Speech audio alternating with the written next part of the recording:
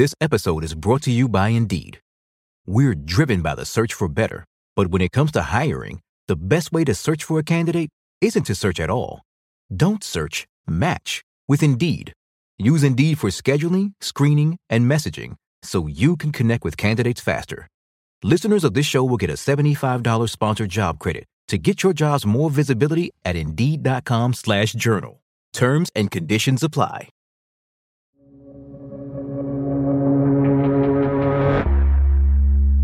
One of the riskiest factors of the coronavirus is how quickly it spreads.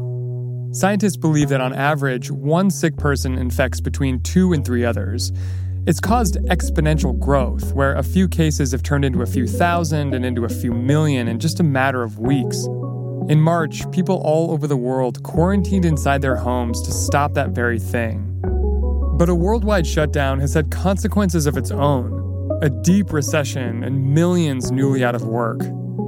So scientists are now trying to figure out a middle ground, how to reopen the economy as much as possible without reigniting that exponential growth of the virus. Recently, researchers started focusing on one factor that just might make the difference. Today on the show, superspreading events, why they may hold the key to how the world reopens. Welcome to The Journal, our show about money, business, and power. I'm Ryan Knutson. It's Wednesday, May 27th.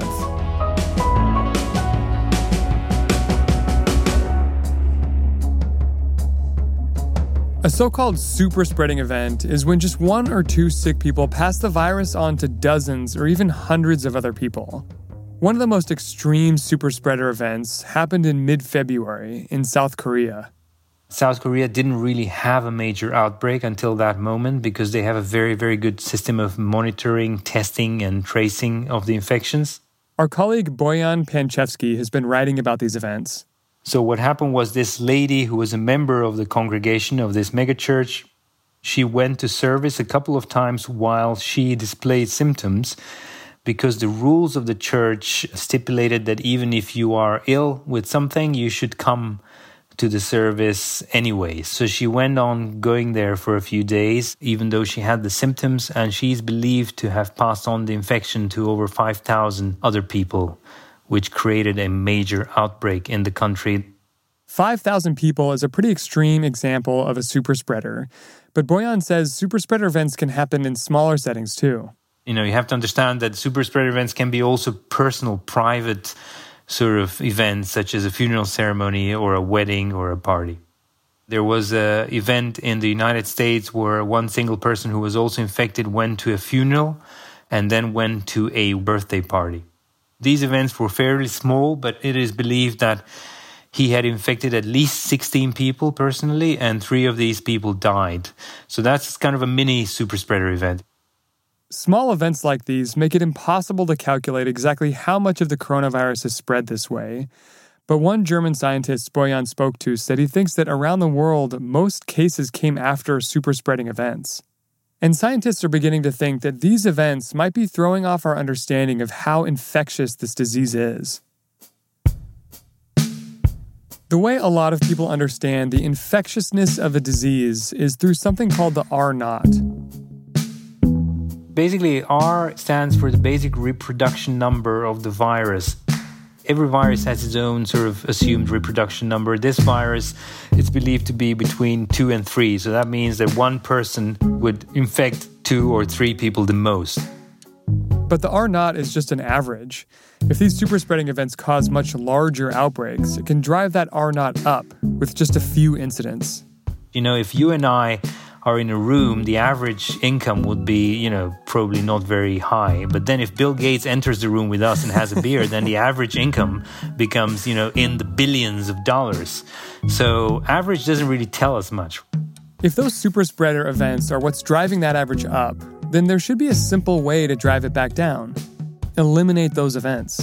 Perhaps you can have targeted measures. You don't have to have an absolute lockdown to lock down the whole of society, to tell people to stay at home, to shut down retail, to shut down restaurants and everything. So you can just look what are the most sort of dangerous opportunities for this virus to spread into the wide population and then sort of cut it off right there.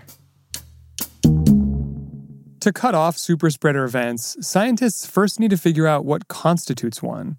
There's a few factors that they're now looking at. There's the obvious one, which is the number of people that are present. And then there's also less obvious things, like what those people are doing. For instance, how they're talking. Studies have shown that the virus can linger on in droplets for up to 10 minutes or more than 10 minutes even.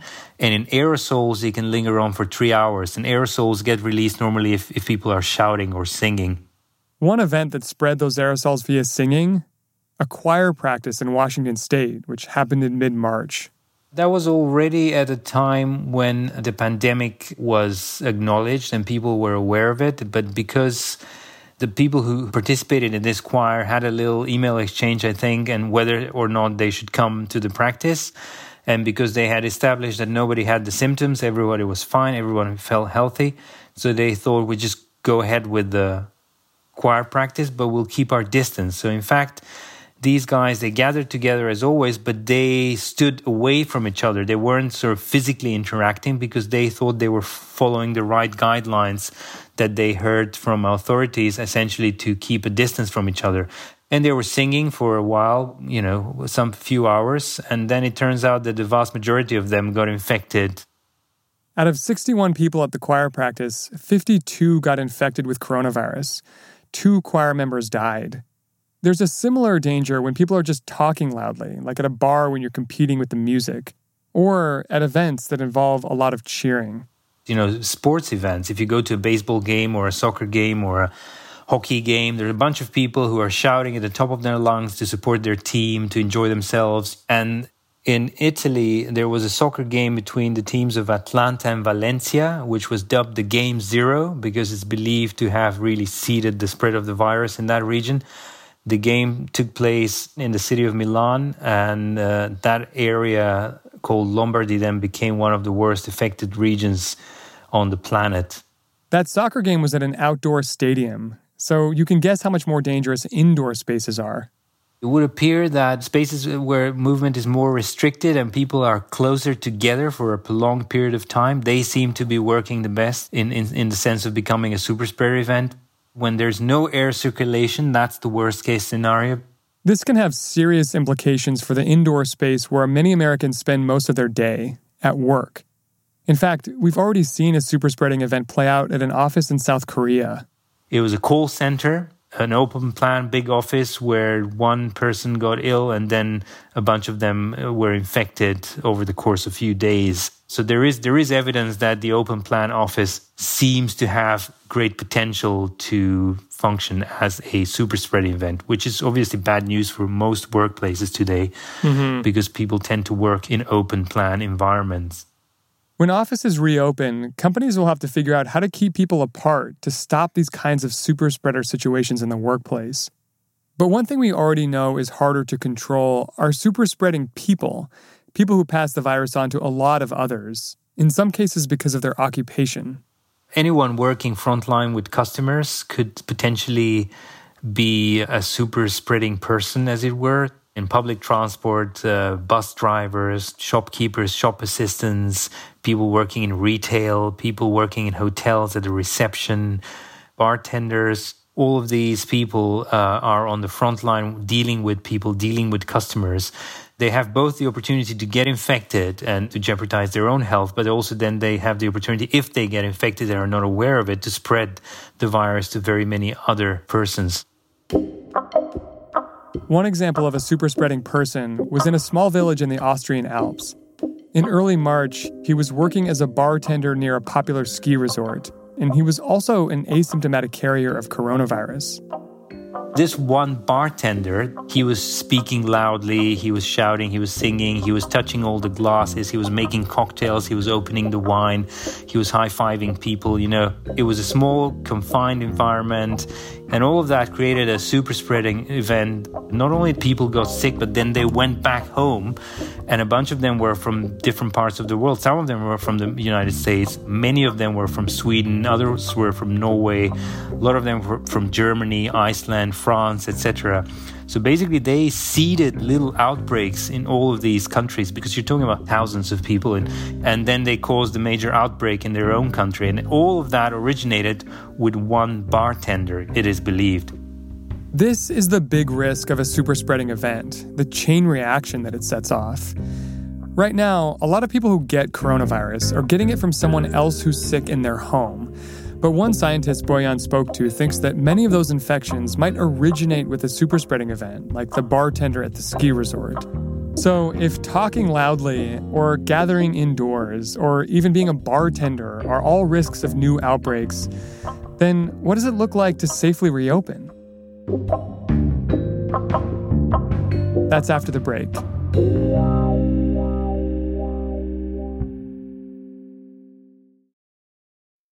This episode is brought to you by Global X ETFs. Buzz around artificial intelligence is seemingly everywhere. Is your portfolio keeping up? Consider the Global X Artificial Intelligence and Technology ETF, ticker AIQ, which invests in dozens of stocks at the leading edge of this disruption. Investing involves risk, including possible loss of principal. Technology companies can be affected by rapid product obsolescence and intense industry competition. Before investing carefully, consider the fund's objectives, risks, charges, expenses, and more in the full or summary prospectus at globalxetfs.com. Read carefully. Distributed by SEI Investments Distribution Company.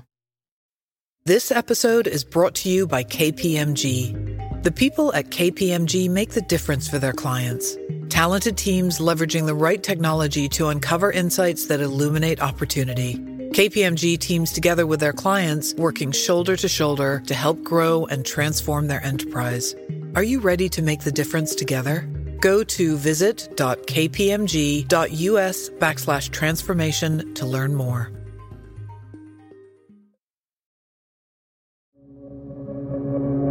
Welcome back. Scientists around the world are beginning to think that the key to reopening society is identifying and then putting a stop to super spreader events. I think one thing that comes out of this quite clearly is that massive events, leisure events, such as sports events, such as baseball or soccer games, such as big indoors parties, nightclubs, concerts, I think it has proven that these events have acted as super spreaders. They could be a huge liability, and I think it would be difficult for authorities to reopen them without perhaps exposing the population to a risk of the epidemic becoming reignited. Shutting down large events might be obvious, but there are a lot of other situations that still have potential to be super spreaders. And now governments are looking at how to reopen those places, like with schools. The countries that reopened the schools, such as Germany and Denmark and Austria, they took a risk. They knew there was an abundance of sort of suspicion that schools can turn into super spreading events, but they decided that actually it's bad for society for schools to remain closed for a prolonged period of time. So they went ahead. These governments opened schools for millions of children, but things look pretty different. Everyone had to keep social distance and wear masks. The results have been fine so far. Some of the scientists are saying definitely schools will be a liability, so you have to be careful with reopening the schools. You have to be careful how kids interact with each other and so on. But there's no evidence of that. I mean, it's interesting. The countries that emerged from the lockdowns, that, they were first to lock down and first to kind of lift the restrictions, none of them are reporting any outbreaks in the schools. So the empirical evidence seems to be that the schools for now appear to be safer than people originally thought. In Europe, another area of experimentation has been reopening religious institutions, which has also been a matter of debate here in the U.S. Just last week, President Trump said he wants all houses of worship to reopen. In Germany, where Bojan lives, he's seen how that's gone. Churches reopened as part of sort of lifting the lockdown, but the authorities banned singing from the churches. They banned the chorus, so you can't have choral music anymore. And that was a direct consequence of knowing that actually singing and congregating in a church can act as super spreaders. But people still flout the rules. At one church in Frankfurt, people sang and didn't wear masks. German officials say at least 107 people there were infected with coronavirus. While some countries like Germany try to avoid super spreading events in discrete areas of life, There's actually one European country that tamped down on big events since the start of the pandemic: Sweden. Sweden never had a lockdown, but it did have, and it still has, a ban on any event gathering more than 50 people. And Sweden somehow managed to not only keep the infection under control, but to also reduce the number of cases. But Sweden did have a lot of cases and a lot of fatalities still, more so than some other Scandinavian countries that did lock down. Oh, yeah, absolutely. They had huge mortality compared to their neighbors, compared to Norway, Finland, and Denmark, the Nordic countries. They have huge mortality. That is partly because they allowed for the virus to enter the system of nursing homes. They have very many elderly people living in these closed institutions, and they are suffering for it now. But even so, I think the virus is not out of control. Sweden saw exponential growth early on, but the number of cases there has plateaued and deaths have been declining. The hospital system there was never really overwhelmed. But while exponential growth there appears to have been stopped, it doesn't mean Sweden's gotten rid of the coronavirus entirely. People are still getting sick, and some are still dying. Until there's a vaccine, that's the reality we face. There's no option of an open economy and no virus. The question is, what kind of trade-offs we make in the meantime? What most scientists are hoping for is that, we've seen exponential growth, which is a rapid, explosive growth. We've seen that happen in some countries. But these scientists who study these events think that if you remove the superspreading factor, that there won't be a exponential growth. Growth will be linear. So the disease will not disappear. The epidemic will not just go away, but it will be linear. It will grow by a similar number every day and every month, and it will be manageable.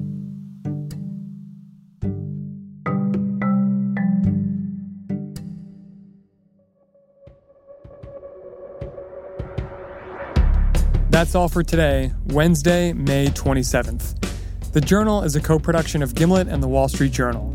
If you like the show, follow us on Spotify or wherever you get your podcasts. Thanks for listening. See you tomorrow.